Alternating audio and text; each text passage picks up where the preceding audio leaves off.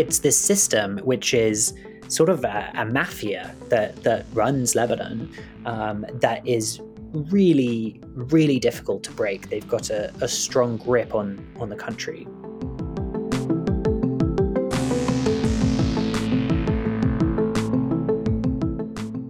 Lebanon is in crisis. In a recent report, the World Bank has said that Lebanon's economic crisis may be one of the 3 worst economic crises since the mid-1800s, and estimates that more than half of Lebanon's population is living in poverty. The reality on the ground in Lebanon for many of the countries vulnerable, from food and medicine shortages to hours-long gas lines, is simply devastation. But beyond just economic crisis, Lebanon is undergoing both political and societal crises as its inhabitants seek to cope with, recover from, and answer for the enormous explosion that leveled downtown Beirut exactly 1 year ago today, August 4th, 2020. In today's podcast, we discuss these compounding crises shaking Lebanon and its people, and seek to answer how this has happened and what may lie in Lebanon's future. Joining us today to discuss is Will Todman. Will Todman is a fellow in the Middle East program at the Center for Strategic and International Studies. His research focuses on humanitarian issues, displacement, and conflict in the Middle East. We hope you enjoyed this episode of the Hopkins Podcast on Foreign Affairs. Will, thank you so much for joining us today on the Hopkins Podcast on Foreign Affairs. Thanks so much for having me. Yeah. So to get us started, Lebanon is undergoing an extremely dire economic crisis. The World Bank recently said that its crisis may be one of the 3 worst crises since the mid-1800s, and estimates that more than half of Lebanon's population is living in poverty. So while it's extremely complex, we were wondering if you could overview for our listeners kind of some of the primary factors that have led to Lebanon's economic collapse. Why is this happening? Absolutely. So the World Bank have said something else, actually, which I think is answers your question, which is that this is a deliberate crisis. And for the World Bank to say that, that's something, because they usually try really hard not to get into domestic political affairs or to take a strong stance on things like that. So, they have openly said this is a deliberate crisis which the Lebanese political elite have brought about. And so I think at its core, this is a crisis of mismanagement and corruption. So on the mismanagement side, Lebanon has basically been spending beyond its means for decades. So the government has piled up debt and then has borrowed new money to pay off creditors. So this is kind of like a national Ponzi scheme. And I think it's important to remember that Lebanon actually produces very little on its own. It doesn't have a lot of exports. There's not a huge amount of trade that goes on, but it really has relied a lot on people from overseas pumping money in. So part of that is from remittances from wealthy Lebanese expats who live abroad or Lebanese who are working abroad, but also from tourism and from services. But that system couldn't hold. And I think particularly from the early 2010s, things really started to go downhill in Lebanon because those sources of external money started to dry up. So it didn't help that there was the conflict going on next door in Syria, and that affected trade. That's Lebanon's only land trade route is across Syria because it doesn't have any trade with Israel to its south. But I think then also it deterred tourists. There was a fear that the instability from Syria would spread over into Lebanon, and that deterred tourists from coming, but it also deterred investment.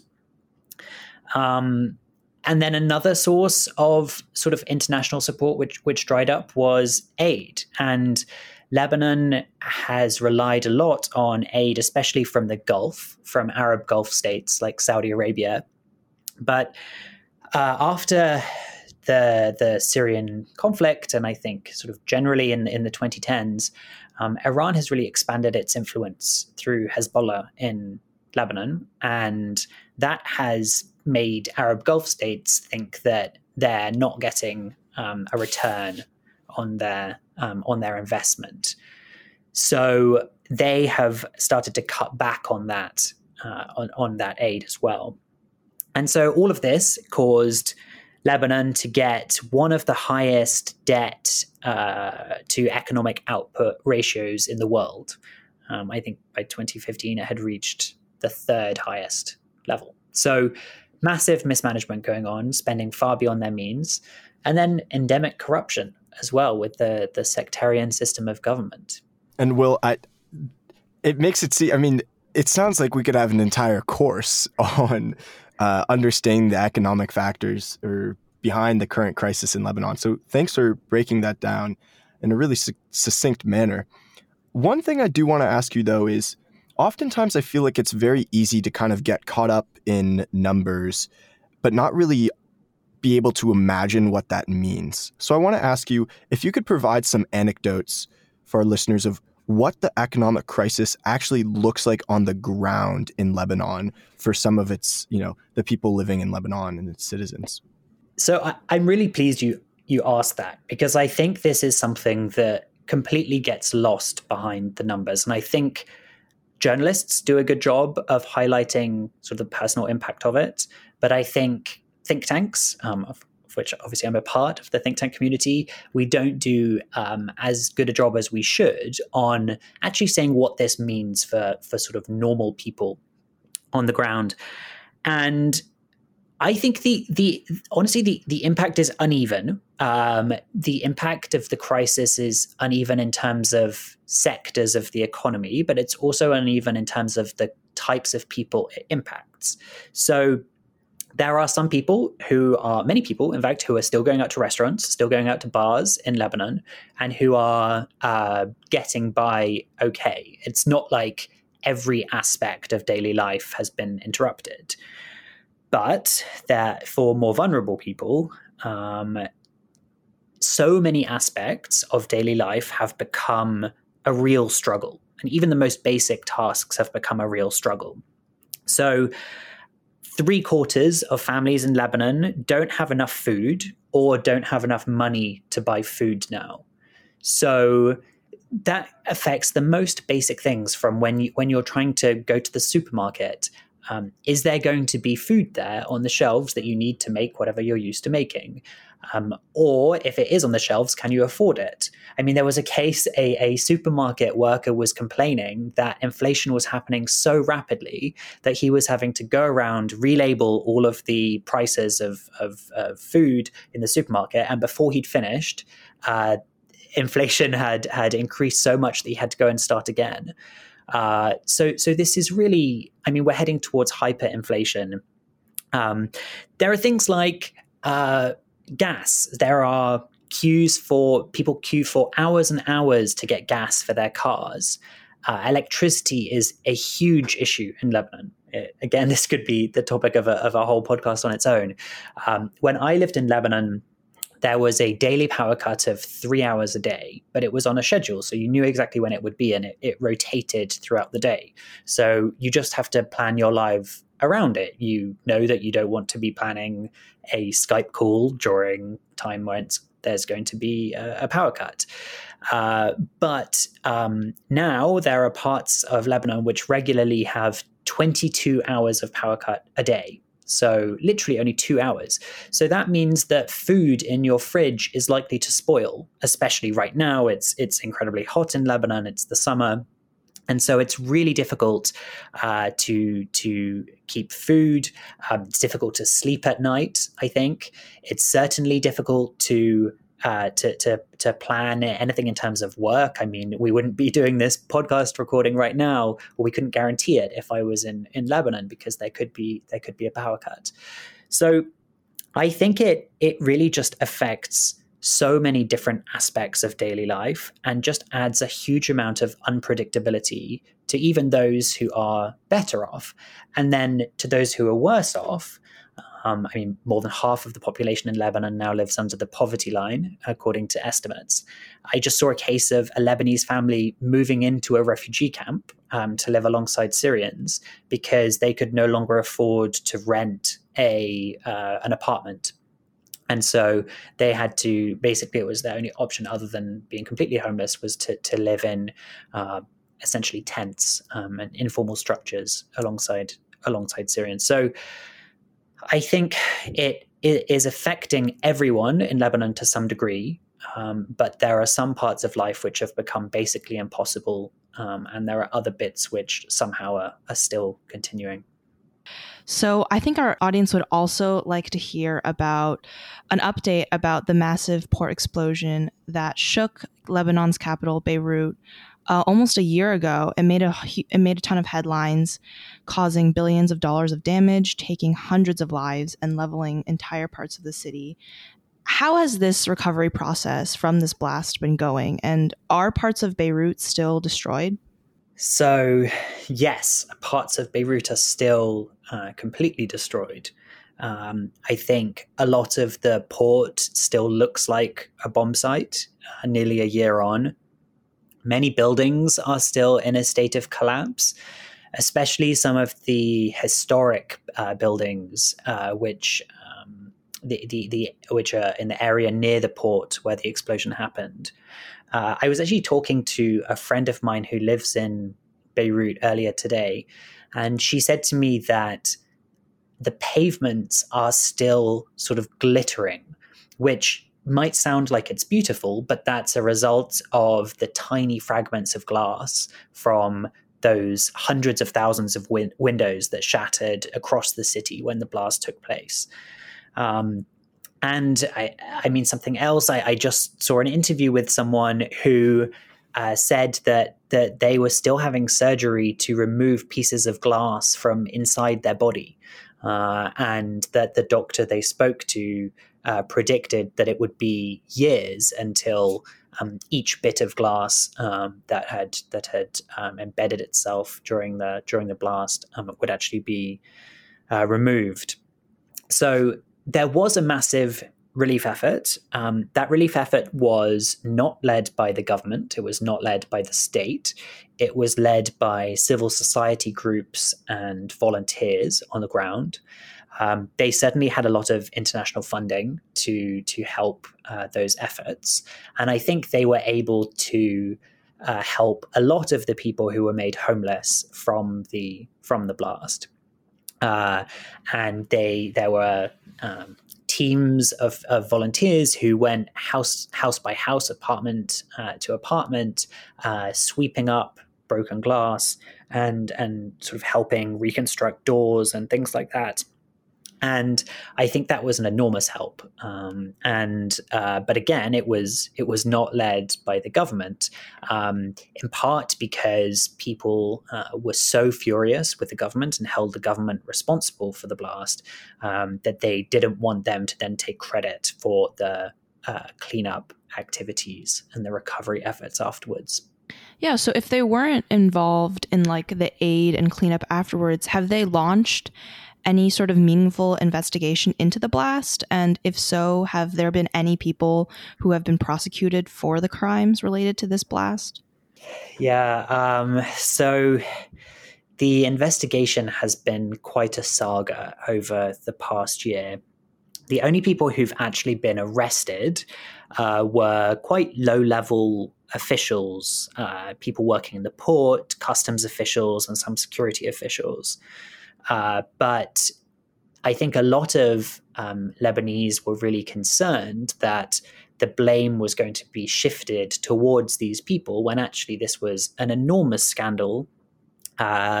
This ammonium nitrate arrived in Lebanon years and years ago, and successive governments had failed to deal with it as an issue and had failed to secure it or remove it from the port. And to prevent this kind of catastrophe. So there have been a few judges who have tried to lead the investigation. The first one charged 2 former ministers with negligence, and also the current acting prime minister as well, Hassan Diab. But that judge was then removed from the case. The politicians who'd been charged refused to be questioned, and they then managed to get a court to remove this judge from the investigation. They claimed that he was not a neutral figure in this because his house had been damaged by the explosion. And so then a new judge was installed to lead this probe. The new judge has then been trying to question some members of parliament. But the problem is that members of parliament have immunity, and so they're not able to be questioned. And currently there is some wrangling going on about whether or not parliament will vote to lift immunity from those members who are being charged, or so that they can be questioned before they're charged. The judge also tried to lift the immunity of the head of the the internal security apparatus, and the caretaker interior minister has just blocked that request and said that this new judge is not going to be able to question them. So what this looks like is really a political class that is closing ranks to protect themselves. They have used red tape, bureaucratic delays, and are now trying to find, I think, technicalities to make sure that none of them are actually held accountable for this.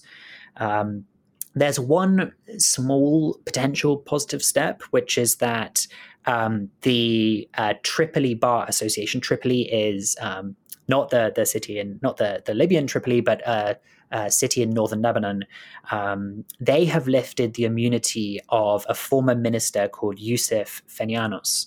And because he doesn't currently hold political office, there's no more immunity that he can hide behind, so he can theoretically now be questioned. The problem is, again, the members of parliament are saying, oh, actually, they should create a new court, a parliamentary court, which should do the questioning and which should take over this investigation. And again, that looks like an effort to draw out the process and make sure that no one faces true accountability. So that was a very long answer to your question, but essentially, no, there has been almost no meaningful investigation, and no one senior has been prosecuted for the crimes related to the blast. Will, I'm wondering, beyond the economic crisis and the port explosion itself, there's also been this longstanding political crisis in Lebanon since the port explosion. I believe the previous cabinet resigned, and I was wondering, could you just talk to our listeners about like what that political crisis has looked like for the past almost year? Yeah. So I think actually this is it's about to be the longest period that Lebanon has gone without a government in its history as an independent state since it gained independence after French colonization. So this is, essentially a year without a government now. And I think to sort of understand why a government hasn't formed, you have to sort of go back and zoom out a bit and look at Lebanon's political system. So after the Lebanese Civil War, there was an agreement called the Ta'if Accords, which set up a system which would be a sort of power-sharing agreement between some of the main sectarian groups in Lebanon. So the president is always a Maronite Christian. The president at the moment is Michel Aoun, who is something of a dinosaur. He's an 87-year-old, I think the second or third oldest head of state in the world. The prime minister is always a Sunni Muslim. And then the Speaker of Parliament is always a Shi'i Muslim. And that is currently someone called Nabih Berri, who is from a movement called Amal. So there's this power-sharing agreement, and then the governments are always a coalition between the many different factions that make up the political landscape in Lebanon. And these factions are often shifting and alliances are shifting. So there will frequently be governments that form quite a wide array of political parties and also sectarian groupings. And this, I think, usually they would have been able to form an agreement and have created a new government. But one of the problems is that in October 2019, there were massive protests in the streets of Lebanon, massive anti-government protests and anti-political establishment protests. And people were chanting for an end to this sectarian system and for politicians to be held responsible for their corruption, for their mismanagement, the things I mentioned before that contributed to the economic collapse. And so since then, the new prime ministers or the prime minister designates have been trying to form cabinets that are made up of technical experts, technocrats, which are not formally politicians and technically don't have a political affiliation.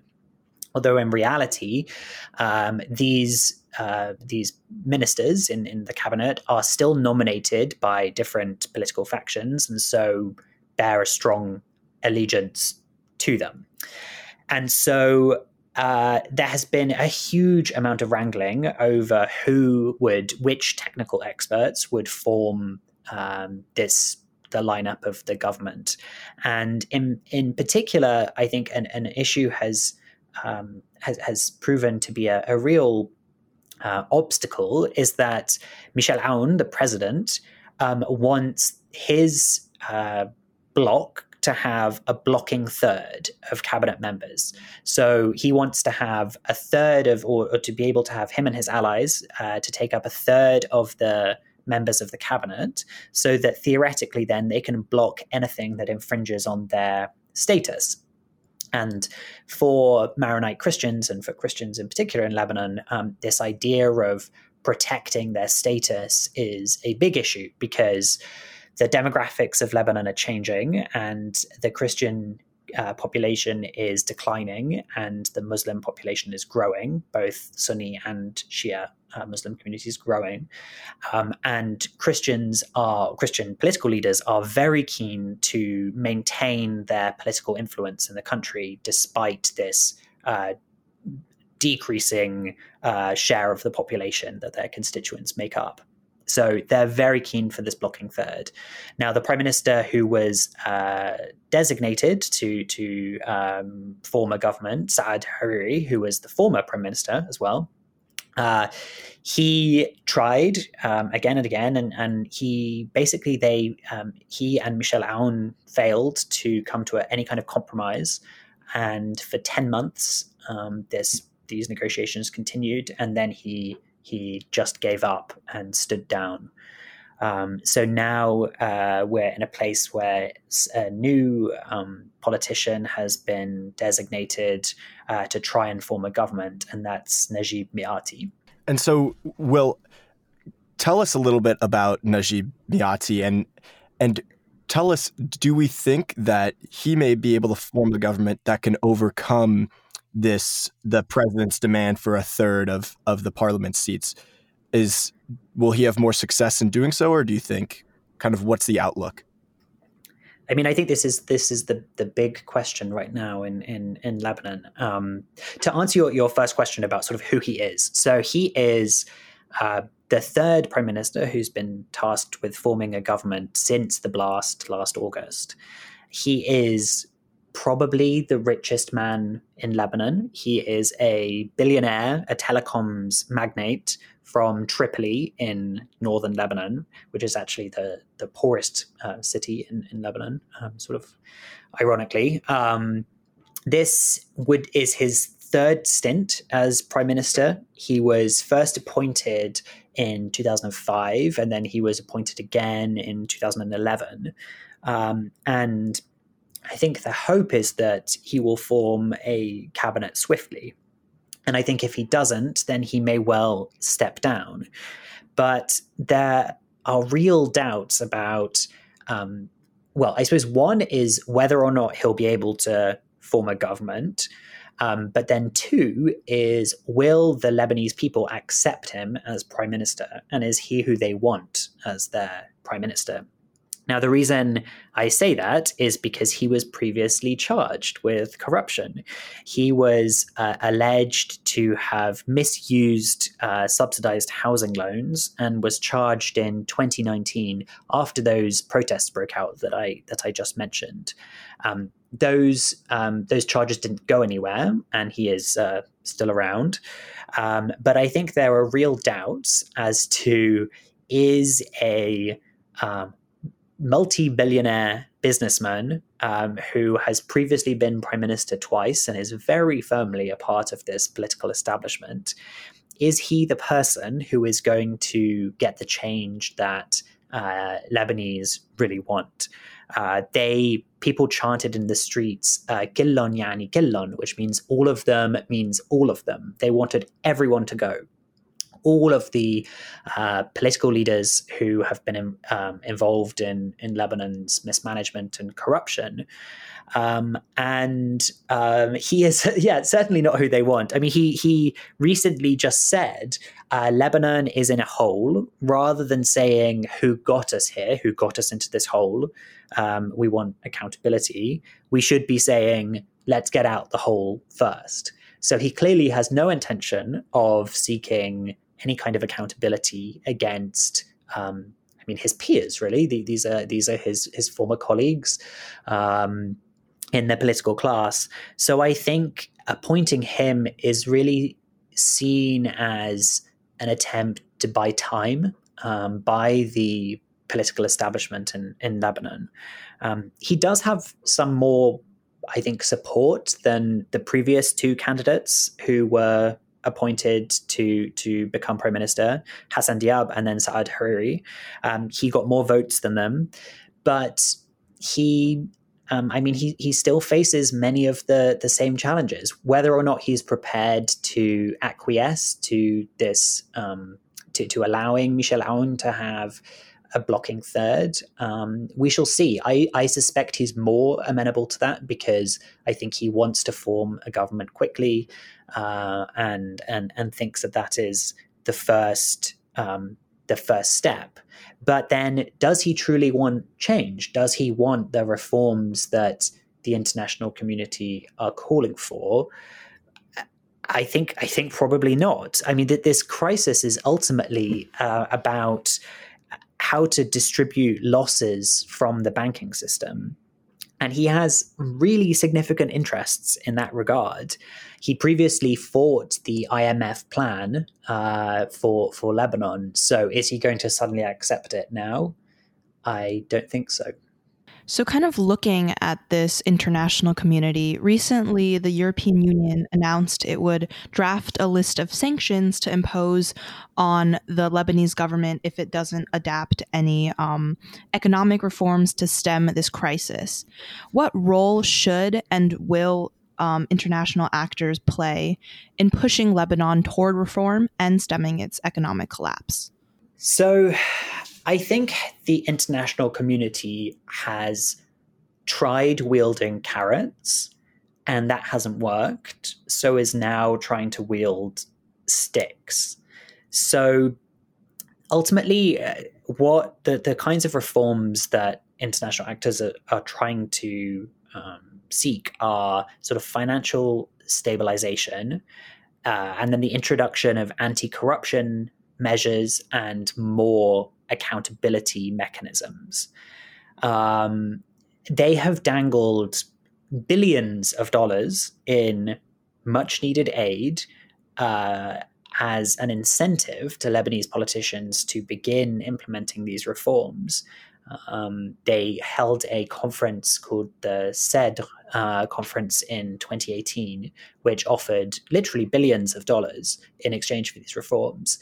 And we're, nearly 3 years later, and there has been no progress whatsoever.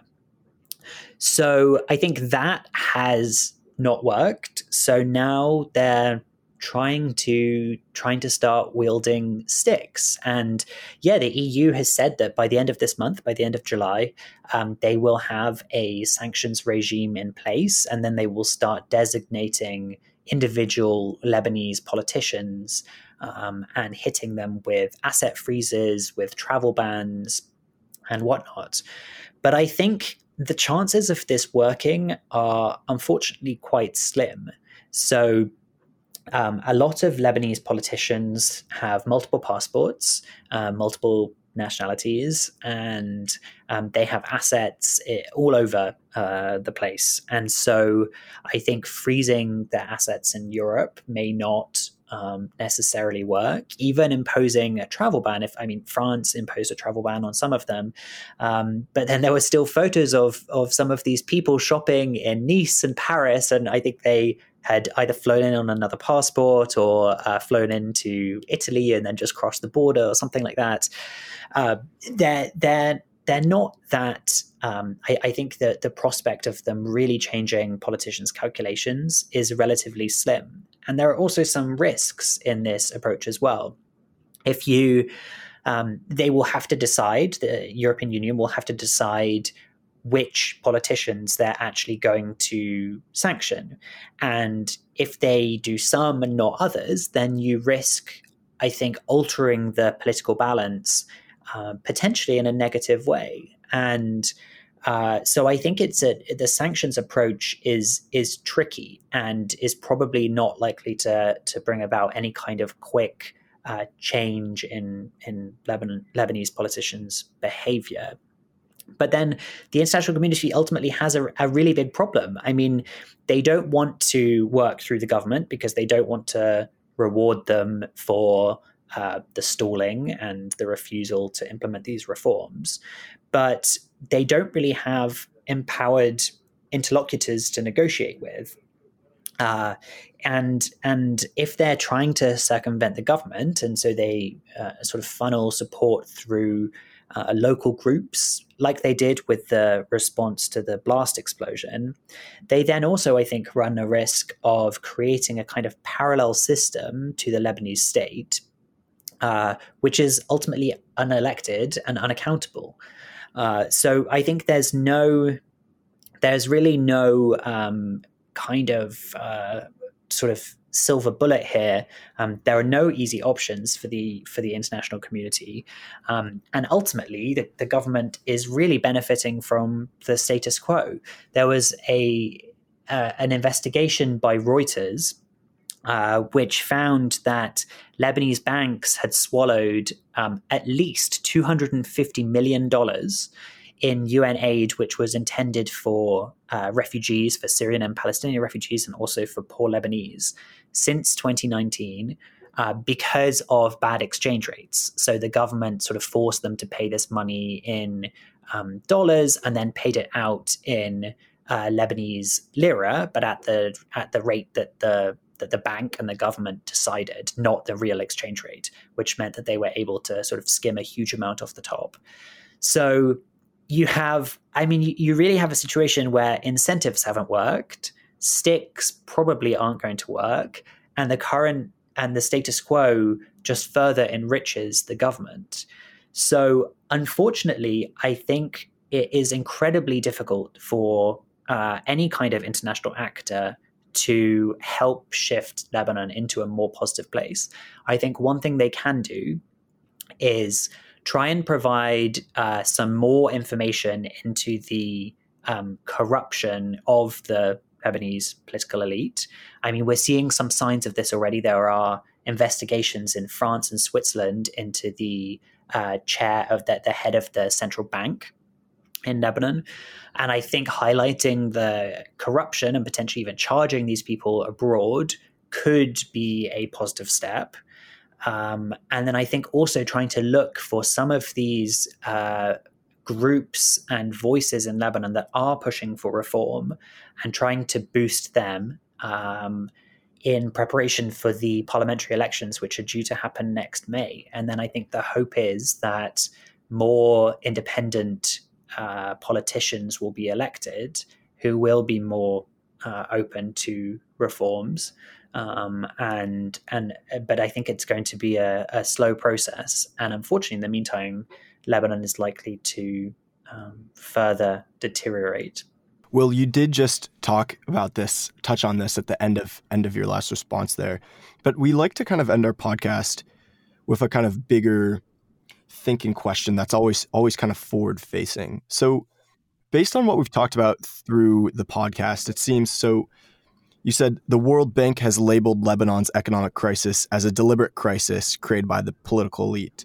There's been little meaningful investigation into the port blast as politicians close ranks to protect themselves, and forming a government has been deeply difficult because of factionalism, and the prime minister candidate that is now chosen has been charged in corruption inquiry in the past. And also the international community doesn't seem to really be effectively able to step in. So from my outsider perspective, this seems like a truly broken political system. Can it be reformed? And then I guess if not, are there really any viable paths out of Lebanon's current crisis under the current system? So I think it's really difficult to be optimistic when we look at Lebanon today. But there are some signs that I think we can try and sort of pinpoint and amplify that things might be changing. So I think, firstly, on August the 4th, which is going to be the anniversary of the explosion, there are likely to be massive protests in Lebanon, in Beirut, and across the country. And I think it's possible that if there's enough pressure from the street, that politicians may be forced to sort of change some of their behavior. There are also a few signs that independent candidates may be making some gains. So there haven't been national elections in Lebanon for some time, but if you look at student elections or elections for professional associations and unions, recently, actually, independent candidates have been doing really well. And this is, I suppose, a slightly sort of strange system, perhaps for a US audience. But in Lebanon, the student elections often quite closely mirror the political makeup of the country. So all the major political parties will have affiliated student organizations, and these people run in the elections.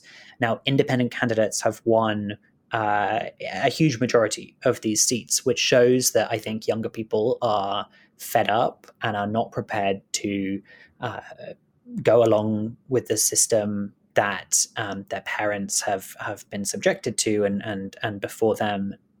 So I think it's possible that independent candidates may do better, and that some of these sources of pressure may force politicians to change their calculations. But ultimately, I think one of the main obstacles in Lebanon is that for the political class, they view this as an existential struggle. As I've said, I think a few times in this interview, I've said they've sort of closed ranks and they ultimately come out to protect each other. Even people who are certainly not political allies, but they still fear that if there's accountability for some, then that might spread and then they themselves may be held accountable as well. So it's this system which is sort of a mafia that runs Lebanon that is really, really difficult to break. They've got a strong grip on the country. And so I think looking forward, unfortunately, life is going to continue to be incredibly difficult for people living in Lebanon. I think those who are able to leave the country, many of them have already done so, but I think that will continue to happen, whether that's traveling abroad sort of by plane, or even I think seeing people attempting the really dangerous route from northern Lebanon to Cyprus by boat. I think we're likely to see Syrian refugees coming to the calculation that actually life might be better for them in Syria than it is in Lebanon, which is, given how things are in Syria, just an unimaginable choice, I think. Yeah, I'm sorry to end on this note, but I think things are probably going to continue to get worse for some time. But hopefully the parliamentary elections will be held as scheduled in May 2022. And hopefully that might be a chance for actual change. Well, we want to thank you immensely for joining us today. It's been a real pleasure hearing from you, and I'm sure our listeners have learned a lot through this conversation. So thanks for being here. Thanks so much for having me. Thank you. Thank you so much for listening to this episode of the Hopkins Podcast on Foreign Affairs. We hope you enjoyed it. We would like to say thank you to the International Studies Program at Johns Hopkins University and the SNF Agora Institute at Johns Hopkins University for making this episode possible. Remember to follow us on social media at Hopkins POFA on Twitter, Instagram, and Facebook for the latest and greatest of Hopkins POFA content. Hit follow on Spotify, subscribe on iTunes, and leave a rating. We'll see you next time.